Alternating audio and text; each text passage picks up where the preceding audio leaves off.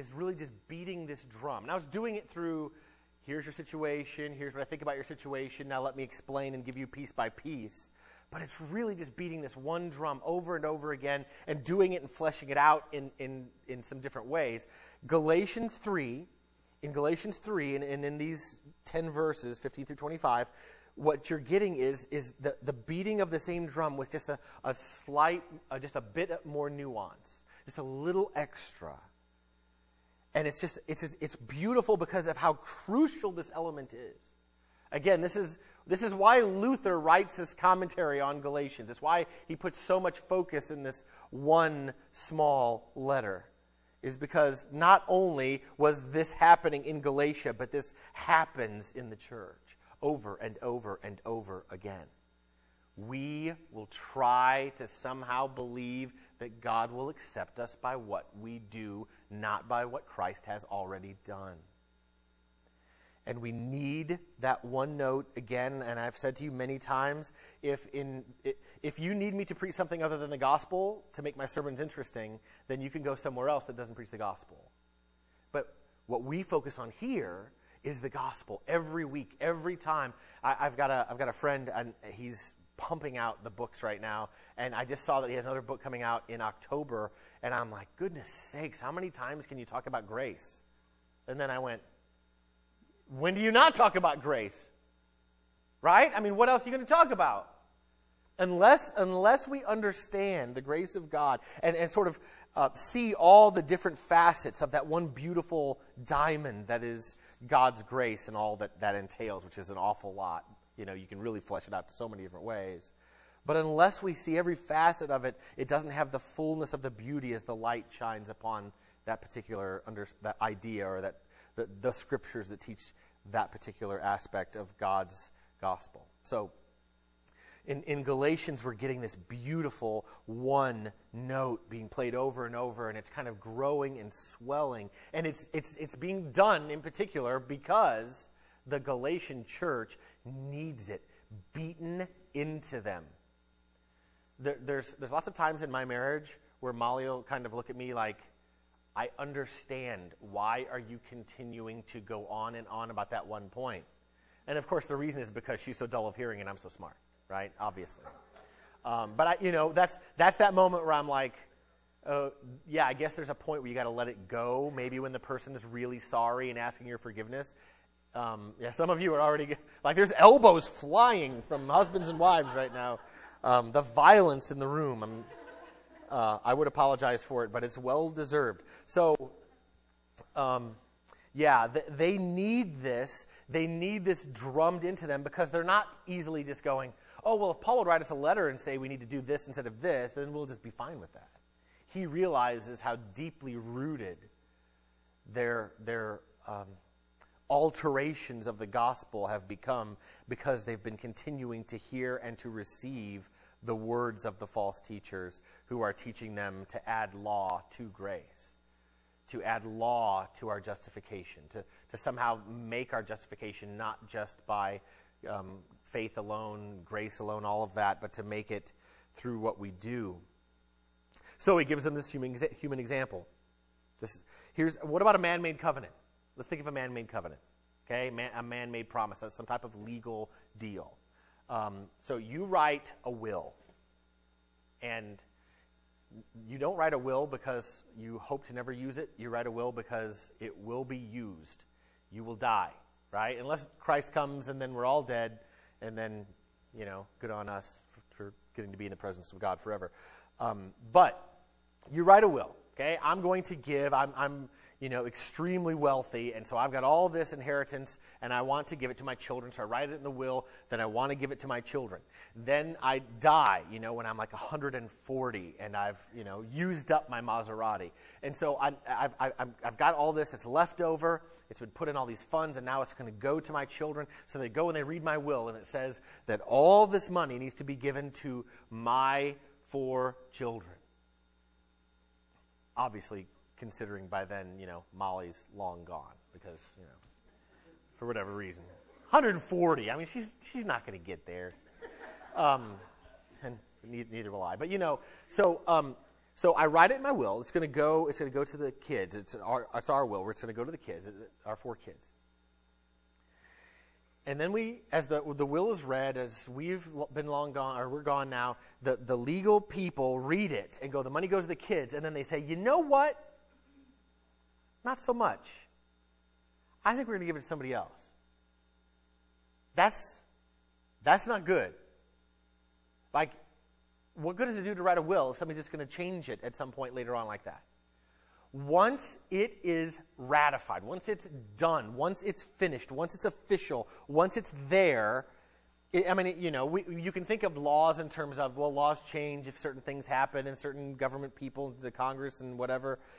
That's not what he means. He's saying once that deal has been made, it's not going to be changed, because he's not thinking of it in the way of things that would change. He's saying once it's a done deal, it's a done deal. It's going to have to follow through that way. Even in man-made promises, it's going to be done. So somebody goes and makes a movie and it says you're going to get paid so much percentage of the proceeds over time, and then all of a sudden you realize the checks aren't coming in, but it's playing over and over on one of the movie channels. Why am I not getting a check? I'm supposed to be getting paid. So now somebody's in court and they're defrauding the company who made the movie, and they're saying these guys have promised to pay this money and they have not paid it out, and then they'll have to pay. That's how man-made promises, legal stuff works. Now, the promises were made to Abraham and to his offspring. And I get that. We're going back to the Abrahamic covenant. If you've been here during the Story of God series, you know what I'm talking about. You know where we are. If you weren't there, the Abrahamic covenant is where God takes Abraham, he slices a bull in half, right? Abraham, and puts the 2 pieces on each side, and then God puts a deep sleep onto Abraham. And then God, the presence of God, walks between the pieces of this dead bull. Why? As if to say, if I break my promise, may I be like this. It's a way of showing that you've, the whole idea of like, my guarantee is my handshake. Once I shake your hand, I never go back on my word. Has that ever been broken? Now, like, whoa, watch out. It's like, yeah, there's not a whole lot of people that you can trust like that. And even where there are some, we don't trust them because of all the number of people who have done it a different way. It's almost never, when you talk about things like child abuse, it's almost never the person who just comes and just abuses a kid and then leaves. It's often the one who is showing so much affection, right? Which is why there needs to be a kind of awareness that those kinds of things can happen. I have some friends who had one of their children abused, and it was by a person in a church who said they loved Jesus and who was like, please let me babysit for your children. And then the daughter began to give details about what happened, and they realized what had gone on, and now he's in jail. The promise to Abraham was a promise that God would so keep that it wasn't that they made an agreement together. It's that God made the agreement alone. You got to get that. Abrahamic covenant is not a promise to be kept by Abraham. It is one-sided. As my friend wrote in his book, it is one-way love. One way. Even though you won't love me, I will do something to love you. You see what I'm saying? While we were sinners, what's the next part? Christ died for us. It's one of those verses that kids often learn while they're young because it's nice and short and it's very to the point. While we were sinners, Christ died for us. Not while we were good, not while we were looking, not while we were wanting, not while we were desiring, not while we were longing. I continually see people, pastors and authors, people who should know better, evangelists, who are saying, the world is so hungry for the gospel. Now, if you mean they're starving without it, I understand. It's just a statement of fact that people are going to die because of starvation for the gospel because they don't have it. But to act like, well, look at all these people, they're just seeking. That's what sin does. We are worshipers at our core. And so we will worship something and we'll always be seeking something. It is the wrong response to say that the whole world is hungry. They're all looking, and boy, oh boy, I mean, they're just ready. If I just preach the gospel, they'll just receive it. Really? I've preached the gospel to a lot of people who were seeking something, but they didn't want that. The Baha'i stuff's really a lot more cool. Kabbalah, Madonna. I'm really going to go with her. I mean, she only looks about, 48 at 52, so, I don't know how old she is. I don't know. But 70, I don't remember. Whatever. Close, yeah. She's a material girl, so that's really immaterial. So back to the passage. This Abrahamic covenant that God makes, He makes it. Abraham doesn't pass through the pieces. God does, and the promise is done. Which means Abraham is not the one who has to go and obey in order to receive. Okay? Very important to get that point. Because he's the example. Now the promises were made to Abraham, verse 16, and to his offspring. And then it says, it does not say to offsprings. Now you might go, well, can't offspring be plural? And the answer is yes. Okay? It can be. I can say my offspring, and who would you say? My 4 kids. It's plural.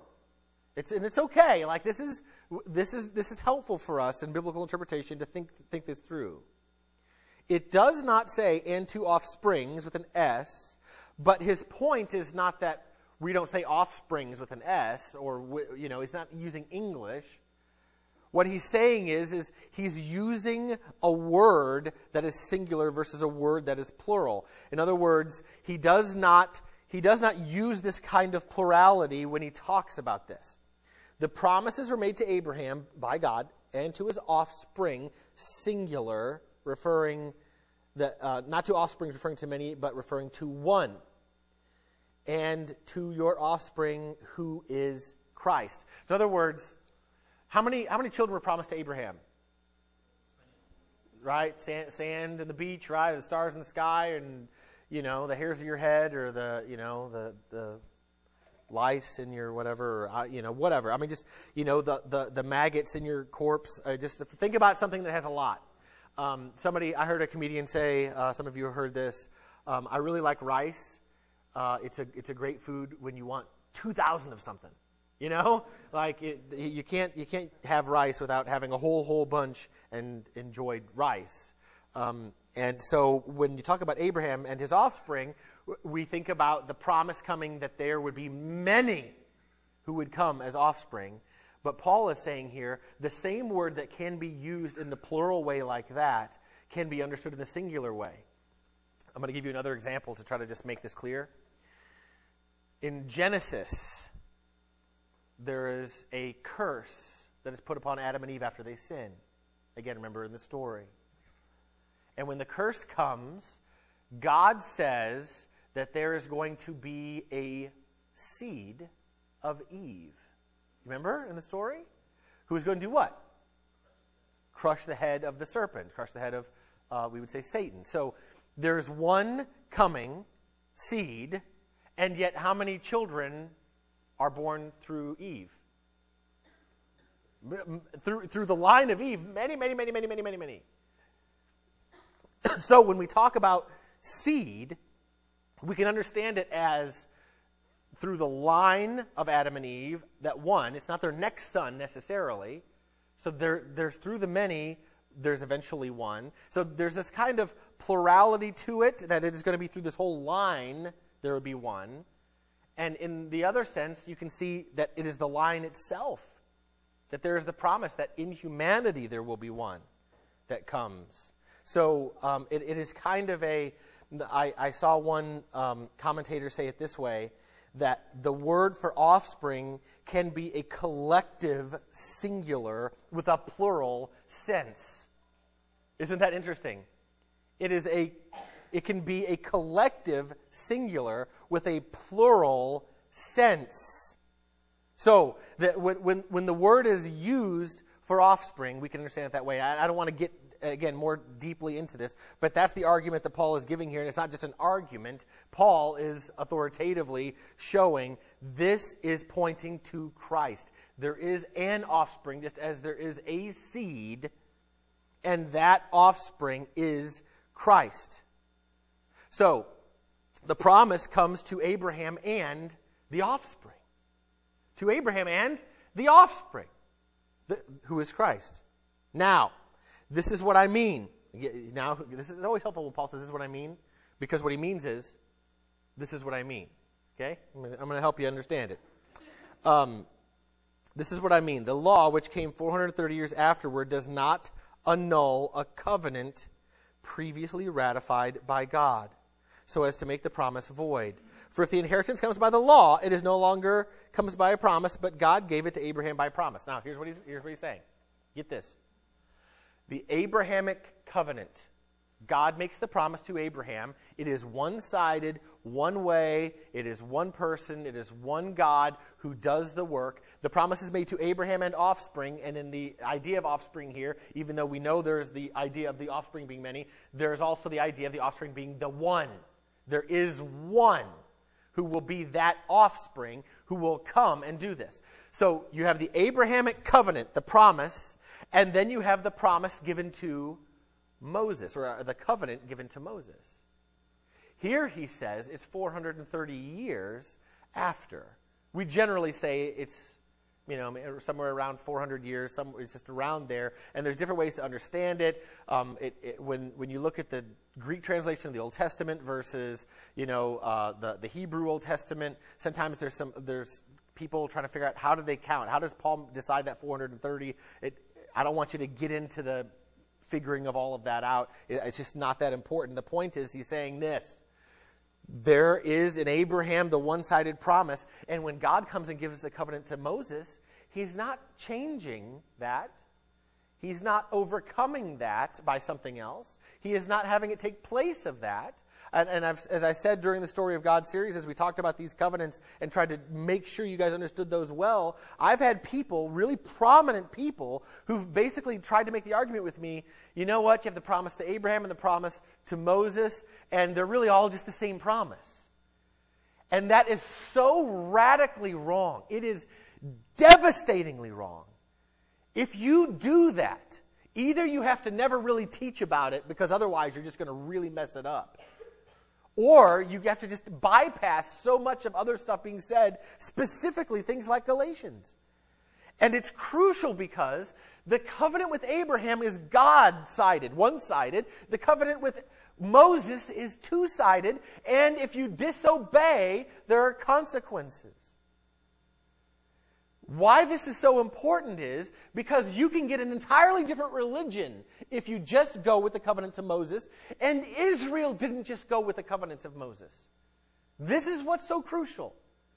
We do not look back at Israel and go, well, they had the law, but we have grace. There's some elements of truth to that. They did have the law, and we don't have the law like they had it. But look at the law. Look at the things that summarize the law, like the Ten Commandments. Do we generally keep the Ten Commandments? Not keep it, but do we generally think that we should keep the Ten Commandments? Yeah. Yes. We are to do the key things of the law. When Jesus summarizes the law, again, what is it? Love the Lord your God with all your heart, soul, mind, strength. Love your neighbors yourself is second, most important. So those ideas kind of summarize the whole thing. Yes, we don't take that away. You go back into the Sermon on the Mount, and you have Jesus saying, you've heard it said, do this, and now I'm saying, do this. And he makes it sound harsher or harder to keep. So he's not nullifying the law. He's fulfilling the law. And yet at the same time, and I'm just going to be really honest, there is in Christianity right now, there's kind of this argument going on among really good people on both sides. And the argument is kind of like, man, we should only talk about grace. As if grace is merely the God loves you part. But you can't know that God loves you unless you know why God shouldn't. Do you understand? Because God's love is done in sacrifice.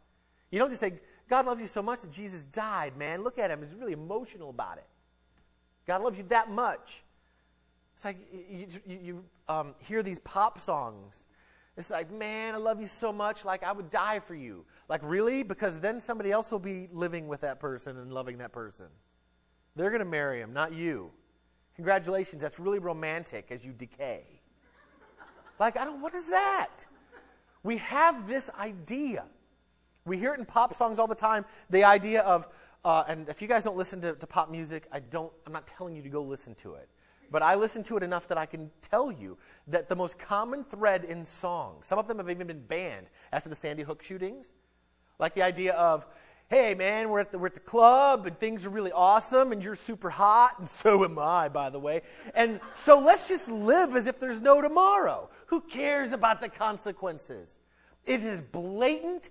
It is so blatant that there were certain songs that got taken off the radio for a while after a bunch of little kids die because, of course, that's ridiculous. So why is that sentiment so important to us? There is a sense in which we have a culture that is completely beaten down by the idea of the law, and there's a sense in which we have such an entitlement kind of culture in which we demand grace. We demand that we're accepted. I mean, just look at the conversation right now with homosexuality. And if anybody here struggles, and I'm just telling you this, anybody struggles with same-sex attraction, I'm not trying to say this to act like I'm any better. Trust me, pride is way worse. I'm telling you. It's way worse. Homosexuality is not bluntly given in the Ten Commandments, but lying is. Right? So I just want to be really careful, because as preaching gets to more and more ears, there are going to be more and more people who are going to go, boy, that seems like a not compassionate position. And I just want to say the gospel is for all of us.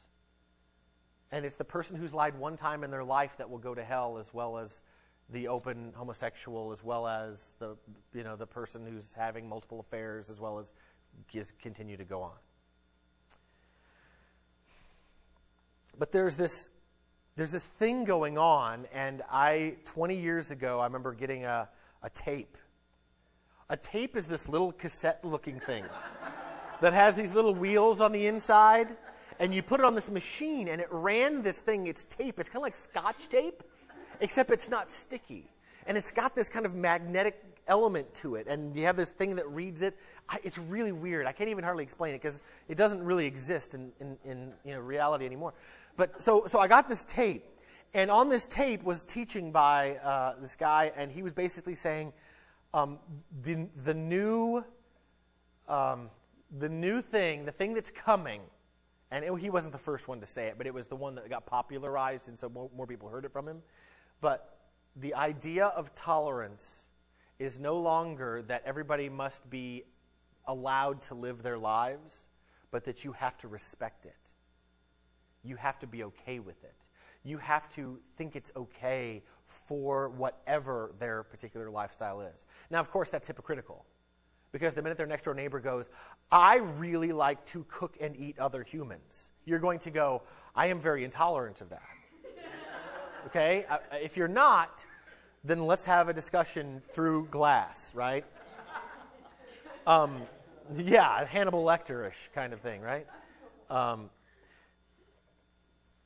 The idea is that it is now, and more so now than ever, after we talked about some of the inauguration stuff a few weeks back, and if you weren't here for that, I'm not going to rehash it, but the idea that now in the public square it is no longer acceptable to have traditional Christian faith and values and morality and God's truth and God's law and God's understanding of right and wrong. And if you have those things, you now are intolerant, a bigot, a misogynist. I've been called some of those things because I believe in traditional biblical things. And so we have to understand that there's when you talk about the covenants, and some of you are going, but we're just in this time, Christ has come, why are we dealing with all of this? And the reason we're dealing with it is not because we're going to do what the Galatians did and bring the Old Testament law back upon us, at least not in a specific way, like we're going to say, let's mesh Christianity with Judaism or something like that, but that every one of us does it. You just don't use like God's written law necessarily. You can, and some do in other ways, but that you think that your morality is what's going to make you okay. And this is to drive home the point that it does not. Because the promise, to get this is why. It's why your morality is not good enough. The promise was given to Abraham, and God keeps it. The Mosaic covenant was for a specific nation and a specific people, and it is given that is meant to be temporary. It's not meant to be forever. Even though the laws there, many of the moral laws are just God's moral truths and moral laws of all time. And so that's why you have things like the Ten Commandments that seem to have a separated, a kind of a liftedness to it, as well as other laws like don't eat shrimp. Don't eat shrimp makes you a specific people, different than the other nations, which they couldn't eat shellfish, right? Old Testament. But don't lie or don't steal or don't kill is true for all people, all time, and all places. And so while the law in the covenant of Moses that God gives to Moses, it has to be kept by God and by us, and there's consequences if we disobey, that is not how we understand the Abrahamic covenant. The Abrahamic covenant is one-sided because it only comes to people who disobey. Get that. The only hope you have in that God will keep his covenant, his promise to Abraham and to his offspring, Christ, the only hope you have is that it comes by God alone and by nothing else you do. Which is why faith alone is the idea. Because by faith, you're not doing something, you're admitting only he can do it. Only he did it in Christ. So this is crucial to understand. So let me reread starting in, let's say, 17. This is what I mean. The law, which came 430 years afterward, the law comes after the promise to Abraham. The law, when he talks about the law, he means Moses, the covenant to Moses, the law given to Moses. It comes 430 years after Abraham. It does not annul a covenant previously ratified by God so as to make the promise void. The covenant to Moses does not come to say the previous one's void. In other words, it's not linear. This is crucial. It's not linear. There's the promise to Abraham. Now let's take some steps. Like the little yodeling guy on The Price is Right. Yodel, yodel, yodel. Right? Okay, did anybody see that? Come on. Maybe we want to take that out of the recording.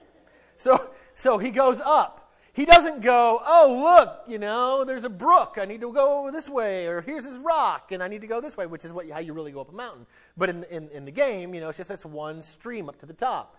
And it's not like that with the covenants of God. The Abrahamic covenant is the big one. It's global. It's for all people who've ever lived, who put their faith in the God who makes the promise. The Mosaic covenant was limited to a people, and it was there in order to create a people as an incubator for an offspring. Get the terminology now. It's there. The law is there to create a people who would incubate the offspring. That was promised to Abraham. That was promised to Eve.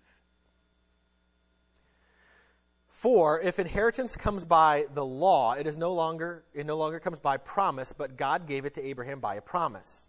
So in other words, goes all the way back to the beginning of Galatians.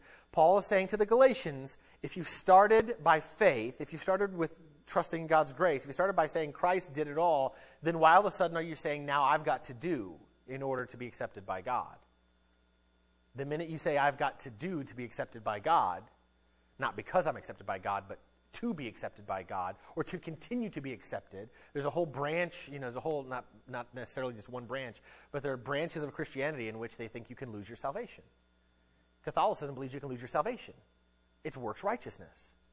It's why it's so wickedly Christian. And this is it's hard for us sometimes, because people that call themselves Christians, we kind of want to just accept everybody. And then you start doing that, just trust me, you start doing that, you'll start to go, but what about the good people? And then what about the people who have never heard or that are on some island somewhere and no missionaries come? And you keep going on and on and on. We all deserve hell. God is sovereign. He's in control, and he can send a missionary anywhere he wants to save somebody. You understand? Okay? So, the inheritance comes if the inheritance comes by the law, it doesn't, right? Get it? The inheritance, if you think about in terms of the will, the inheritance does not come by the law. I got to reread this. 18. For if the inheritance comes by the law, it is no longer by the promise, but God gave it to Abraham by a promise. So, God did not give the law in order to bring the fulfillment of Christ. In other words, you don't keep the law and then you deserve it. The law was there to be the incubator for Christ, not only for the nation of Israel, but we're going to find out for us as well. Let's continue on. Why then the law? If the law doesn't get us anywhere with God, because that's what it seems like he's saying, right? So what are you doing? God gives us a law and it can't get us anywhere? It can't save us? It can't make us right? What's the law for?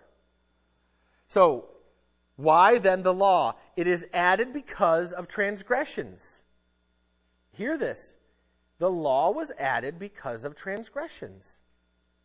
It was added because of transgressions. Until the offspring should come to whom the promise had been made, and it was put in place through angels, by an intermediary. Now, an intermediary implies more than one, but God is one. Now, Paul, in those last couple of verses there, it's like, okay, wait, what? Where are you going? Angels, intermediary, what's going on? And so it can kind of bring this, but I'll just try to make it nice and simple here. Why then the law? It was added because of transgressions. What does that mean? It can mean several things. It can mean that we need a sacrifice. So in the Old Testament, the law was given, and what immediately started to happen? A sacrificial system is put into place in order to show this is where we place our faith. Not because a lamb itself is going to be able to take away our sin, but because it symbolizes the Lamb who would eventually come to take away our sin.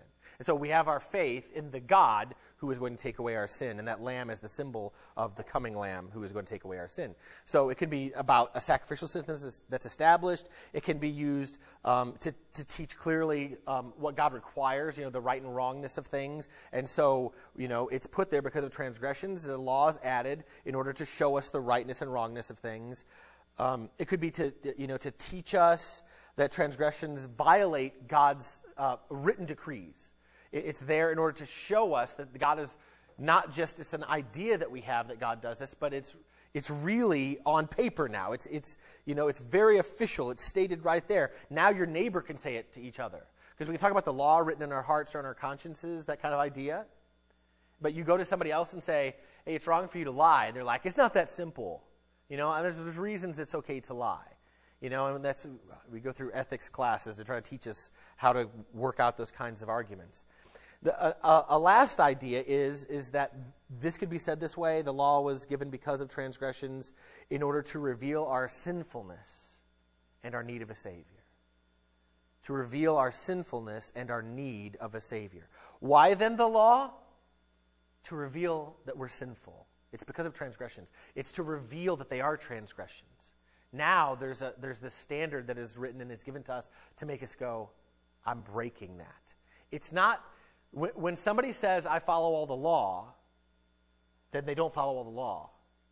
Because the law is not there in order to complete it and then you've done it. The law is there because you can't complete it. Get that point. Yes, it helps to bring order in society and things like that, law in general, and God's specific law to bring order to God's society, God's people, Israel. But when that is done, when that is given, it is done not because everybody's going to just keep the law. It's done because by giving the law, it's going to show that you're not keeping the law. And he's going to very specifically show what that looks like in a second. So, it was added because of transgressions, which I think it can mean all the things that I mentioned, but I think it's primarily there to show us our sin and to point us to a Savior. It was added because of transgressions until the offspring should come to whom the promise had been made. and was put in place by angels through an intermediary. Now some say, Moses the intermediary here, exactly what does this mean? Commentators are fairly unified, but it's just the use of the kind of language here, angels and the intermediary, is a little bit odd, and it's not used in other places. And so when you have something like that, you want to go, let's just be careful not to make too much out of it. That the point, even Paul kind of goes back and says, an intermediary implies more than one, but God is one. You see what I'm saying? You can kind of look at it in different ways, but even Paul he doesn't retract what he said. He's simply trying to say, there's the implication of its meaning more than that, but that's not my point. He says he's trying to make sure you get the point, and that's why he goes into verse 21. Is the law then contrary to the promises of God? Certainly not. For if a law had been given that could give life, then righteousness would indeed be by the law. But the Scripture imprisoned everything under sin, so that the promise by faith in Jesus Christ might be given to those who believe. Okay, so when you have Scripture, and specifically, when this is written, people would think of the Scripture as the Old Testament, and in general, we would talk about the Old Testament as the Torah, or the law. We think of it as the law. Even though there are historical writings and other things, we still kind of can think of it that way, and the Jews would still think of it in that way. So, when you speak of it that way, you go, okay, so is the law contrary to the promises of God? If God gave the promise, and the law contrary to it. He promises to Abraham, but he gives the law in order to show transgressions, in order to reveal sinfulness. Why would he give the promise to Abraham and then give something to show our sinfulness? And that can be the question. Why don't you give the promise to Abraham and then just love us? That's kind of the idea. And does it seem like actually quite a bit of Christianity? What people do? What's one of the most famous evangelistic sayings that you could say? God loves you and has a wonderful plan for your life. It starts there. God loves you and has a wonderful plan for your life. It's not the best place to start, because there's a lot of people who aren't going to have any sort of plan with God. That's why when I talk to people about the gospel, I'll go back to creation, and I'll talk about sin, and I'll talk about the consequences of that sin, and then of God making the promise to take care of those consequences, and then He actually fulfills that promise in Christ, the offspring, the one who's to come, the one who's going to receive that promise that has been given to Abraham and his offspring. So, is the law contrary to the promises of God? Certainly not. For the law that has been given could give life, then righteousness would be by the law. If the law could give life, it would give life. Not complicated, right? If it could give life, it would give life, but the Scripture imprisoned everything under sin, meaning the law, Scripture, the written law. The Scripture imprisoned everything under sin so that, this is the purpose. It sounds almost cruel, doesn't it? So the Scriptures imprison us? Yes. Not because you weren't in prison before, but because it reveals the prison. I mean, how awful would it be to live your whole life in this dream that you're living in paradise, that everything around you is beautiful, and not to realize it's really a prison? It's exactly where people are in this world. All over the world, in all sorts of countries, in all sorts of ways, in so many different ways, there's no possible way I'd even try to explain what it looks like. But right now, TV talk shows and radio shows and sports things and all, everybody's trying to find functional saviors, functional idols, something that will get them by, something that will make them feel like their life is worth living and that things are good enough, even without all the mess and all the problems and all the pain, still life is still this so wonderful thing. And it is at the peak of danger to have that position, and it is painful for you to go into someone's demand that this is actually better than I think it is. It is so painful for you to go to them and say, I want you to know that everything you think is giving you freedom is actually shackles. Everything you think that is beautiful scenery are actually prison walls. I mean, that's... When some of you heard the gospel for the first time, you didn't immediately accept it. Some of you, when you heard it, were like, okay, this doesn't seem right. So, okay, everything I was going to do before, now I have to maybe give up if he wants me to, and then, I have to then obey him for the rest of my life. That doesn't sound like a whole lot of freedom. But obedience to God means doing exactly what he created you to do, since he's the one who made you. So now you have the freedom to function like you're always meant to function, and that you're malfunctioning in society as it is. You're actually imprisoned, and he's the one who sets you free, and the freedom of God are the shackles of Christ. It's the cross of Christ. It's to be nailed on the cross with Christ. So the law, the Scripture, imprisons us under sin for the purpose of, so that the promise by faith in Jesus Christ might be given to those who believe. I want to put shackles on you so that you get it, that you're already shackled. But until you see the shackles, so you know you're in prison, you won't look for the only one who can take you out. The law of God is holy. It is good. It is important. It is crucial. Even now today, 2,000 years after Christ came and fulfilled the law, we don't go around never talking about the law. Without the law, you'll never get someone to understand God's grace, the justification that comes by faith, the good things, the promise by faith in Christ Jesus that will be given to those who believe. Can't come unless you are imprisoned. Verse 23. Now before faith came, we were held captive under the law, imprisoned until the coming faith would be revealed. Before faith came, now get this. This is really important, and this is where a lot of people get messed up. Before faith came, and then you're going to go, okay, now Pastor Steve, you were just telling us that, last week I said it, in the Old Testament people are saved how? By faith. In the New Testament they're saved how? By faith. In the Old Testament it points forward to the coming seed, the coming offspring, the coming Savior, the coming suffering servant, the coming, whatever. The coming king, the coming, the true and better David, the true and better Moses, the true and better prophet, the true and better king. So you have all of this. It's all by faith. But this says, now before faith came, we were held captive under the law. So could it be that in the Old Testament everybody had the law and they were shackled to it, and oh, woe is me, the law is here, and that's all there is. And then eventually Christ comes and we have faith. It seems like it could be read that way. Here's the problem, and this is the thing that makes it so simple to explain and should never make you question the fact that there was faith before.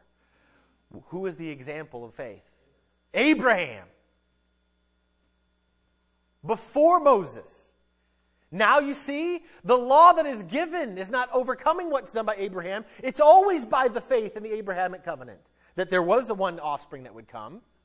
And now looking back, that the Abrahamic covenant was fulfilled in Christ because the offspring came. Do you understand? I need you to get this clearly. So that the whole scope, listen, it's not just like, well, this is history, and I'm just not really a history buff. This is how it happened and how it happens for us. Because there are still people who don't obey the law, and there's still people who are shackled to their own type of morality.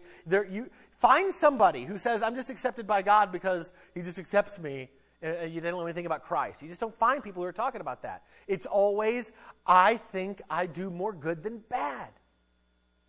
They're still shackled to morality, just like people could be with the law. The problem is now in our culture, since we have no law of God that's there, I'm not saying go put the 10 Commandments up at the city hall. It's not what I'm saying. It's not the point. That's not going to accomplish anything. Except somebody's going to have to carve granite and pay a bunch of money. What they need is a preacher to tell them what the law is. Now, there's one common misconception with this. I just want to deal with that, which is that doesn't mean you just go read the 10 Commandments and say, have you ever lied? Have you ever cheated? Have you ever stolen? Have you ever, looked after a woman or a man that way? Have you ever done this thing? Have you ever not loved God? It doesn't mean you just kind of hurry up and do that for about 30 seconds and then say, okay, you've broken the law. Now here's God. It's not that simple. It's not like that package. That's not the point. You don't see that in the New Testament scriptures, that's the way it's done. There's some prominent people out there who are doing that sort of thing. Their initials are Kirk Cameron and, some other guys. So, and I'm not saying he's not a Christian or a great guy, because I do think he is. But there are people out there who are, and he didn't develop it. Ray Comfort did, and I'm thankful to God that these guys are out there spreading the gospel. I'm just not. They're just taking this a little too weirdly. And so we just got to be careful. We are still preaching the law, but you just can't come in and expect people to hear the Ten Commandments and go, that has anything to do with my life. Why? You're just going to take some ancient thing and just kind of throw it out there all of a sudden. But you can do this, just everyday stuff that people already know. Because the law is here. That's why people that have no concept of Jesus or God or Christ can still feel incredibly guilty over certain things that they do.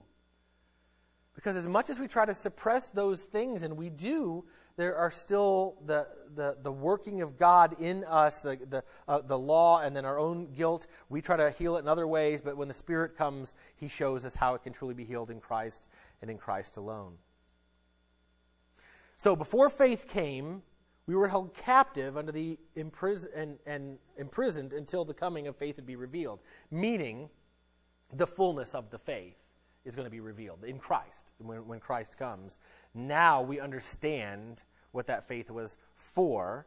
And when before faith came, it simply means before we had the actual one that we would place our faith in. We're placing our faith in the promise before and in the fulfillment, the reality, and we can name it. We can name Him the one that we place our faith in, where before we couldn't name Him in quite the same way, although there were names given to point toward Him. So then, the law was our guardian until Christ came, in order that we might be justified by faith. Not that we were justified by the law. The law was not our guardian so that we could be justified by the law. The law was our guardian so that we could be justified by faith. Now, we think of a guardian as somebody who protects or somebody who oversees, somebody who whatever. But the idea here is that it is a painful, sometimes, tutor, guardian. It is a thing that is given to highlight our sin. It's to sort of show it, to reveal it. Have you ever had, someone, like now that I have like this beard, beards are just like, it's like a duster. It just goes and picks up things. It picks up food, it picks up just stuff, right? It's just, there's all of a sudden things on it. And so it's not very often with my family, but every once in a while, like I look in a mirror and I'll go, oh, like I should probably not have that color of mustache on my mustache, right? It needs to be washed. So sometimes you can't feel it, and you don't know it until you have been revealed it. And so the law is there to reveal something so that if we have our sin revealed, what do we get? We get to see who the offspring is, and we get to know that we put faith in the offspring, namely Jesus Christ. We are no longer under a guardian I'm reading the wrong verse. In order that we might be justified by faith, the law is given to the guardian until Christ came, in order that we might be justified by faith, but now that faith has come, we are no longer under a guardian. If you have now put your faith in Christ, what good is a guardian leading you to Christ? The guardian is to lead you to Christ, not to be added to Christ. You don't say, I've got Jesus, let me add the guardian back. Like, what? I've graduated, or so to speak, right? I mean, we don't now put the shackles of the law, the scripture, and the sin back on because Christ has taken them off. What are we being reshackled for? Now we are free. It's a great theme that's coming up as we keep moving through Galatians, the freedom that we now have in Christ. Let me just close this way. I'm going to close with a quote. If you haven't read any books by John Stott, who's now gone, but a guy who's written some amazing things, in his commentary on the book of Galatians and in this section, he says this, and I want you to get this. I need you to listen. I need you to pay attention. I want you to hear this. It is only against the inky blackness of the night sky that the stars begin to appear. And it is only against the dark background of sin and judgment that the gospel shines forth. It is only against the inky blackness of the night sky that the stars begin to appear. Go ahead, go outside and try to find the stars. Right? Do you ever say to somebody, let's go stargazing? It's noon.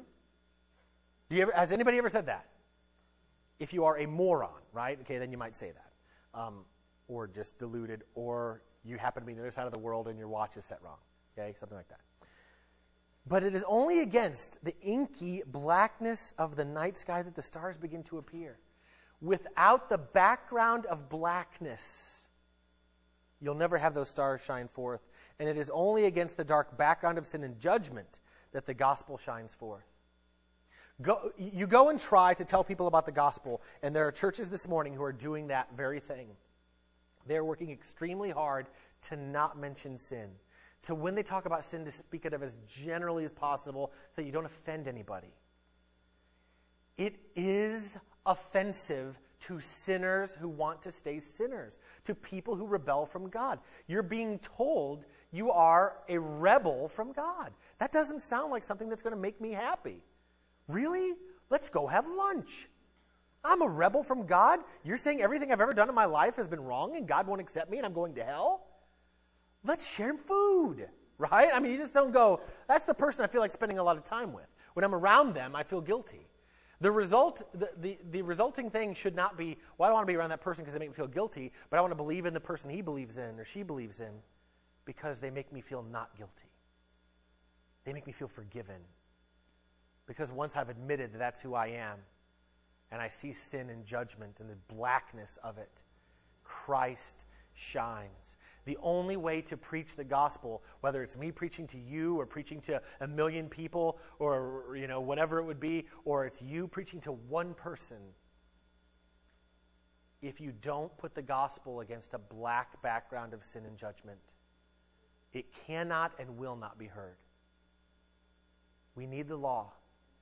Not because we need to follow the law after we know Christ, but we need the law to guide us to Christ. And that might be as simple as saying, look at the way you're treating your child. Look at the way you haven't been compassionate toward that person that, is asking you for something. Look at the way that you're treating your classmates. Sometimes I'll talk to one of my kids about something they did, and you'll see their face just like, and what you don't want to do is go, now go be better. I mean, you do, but it can't just be that. It needs to be now. Trust Christ. And He'll not only take away that guilt you feel, but He can motivate you to go and to be looking at your friend at school or whoever it is in our lives differently and treat them differently and love them better. Not to be accepted by God, but because we're already accepted by God. Would you stand with me for closing prayer?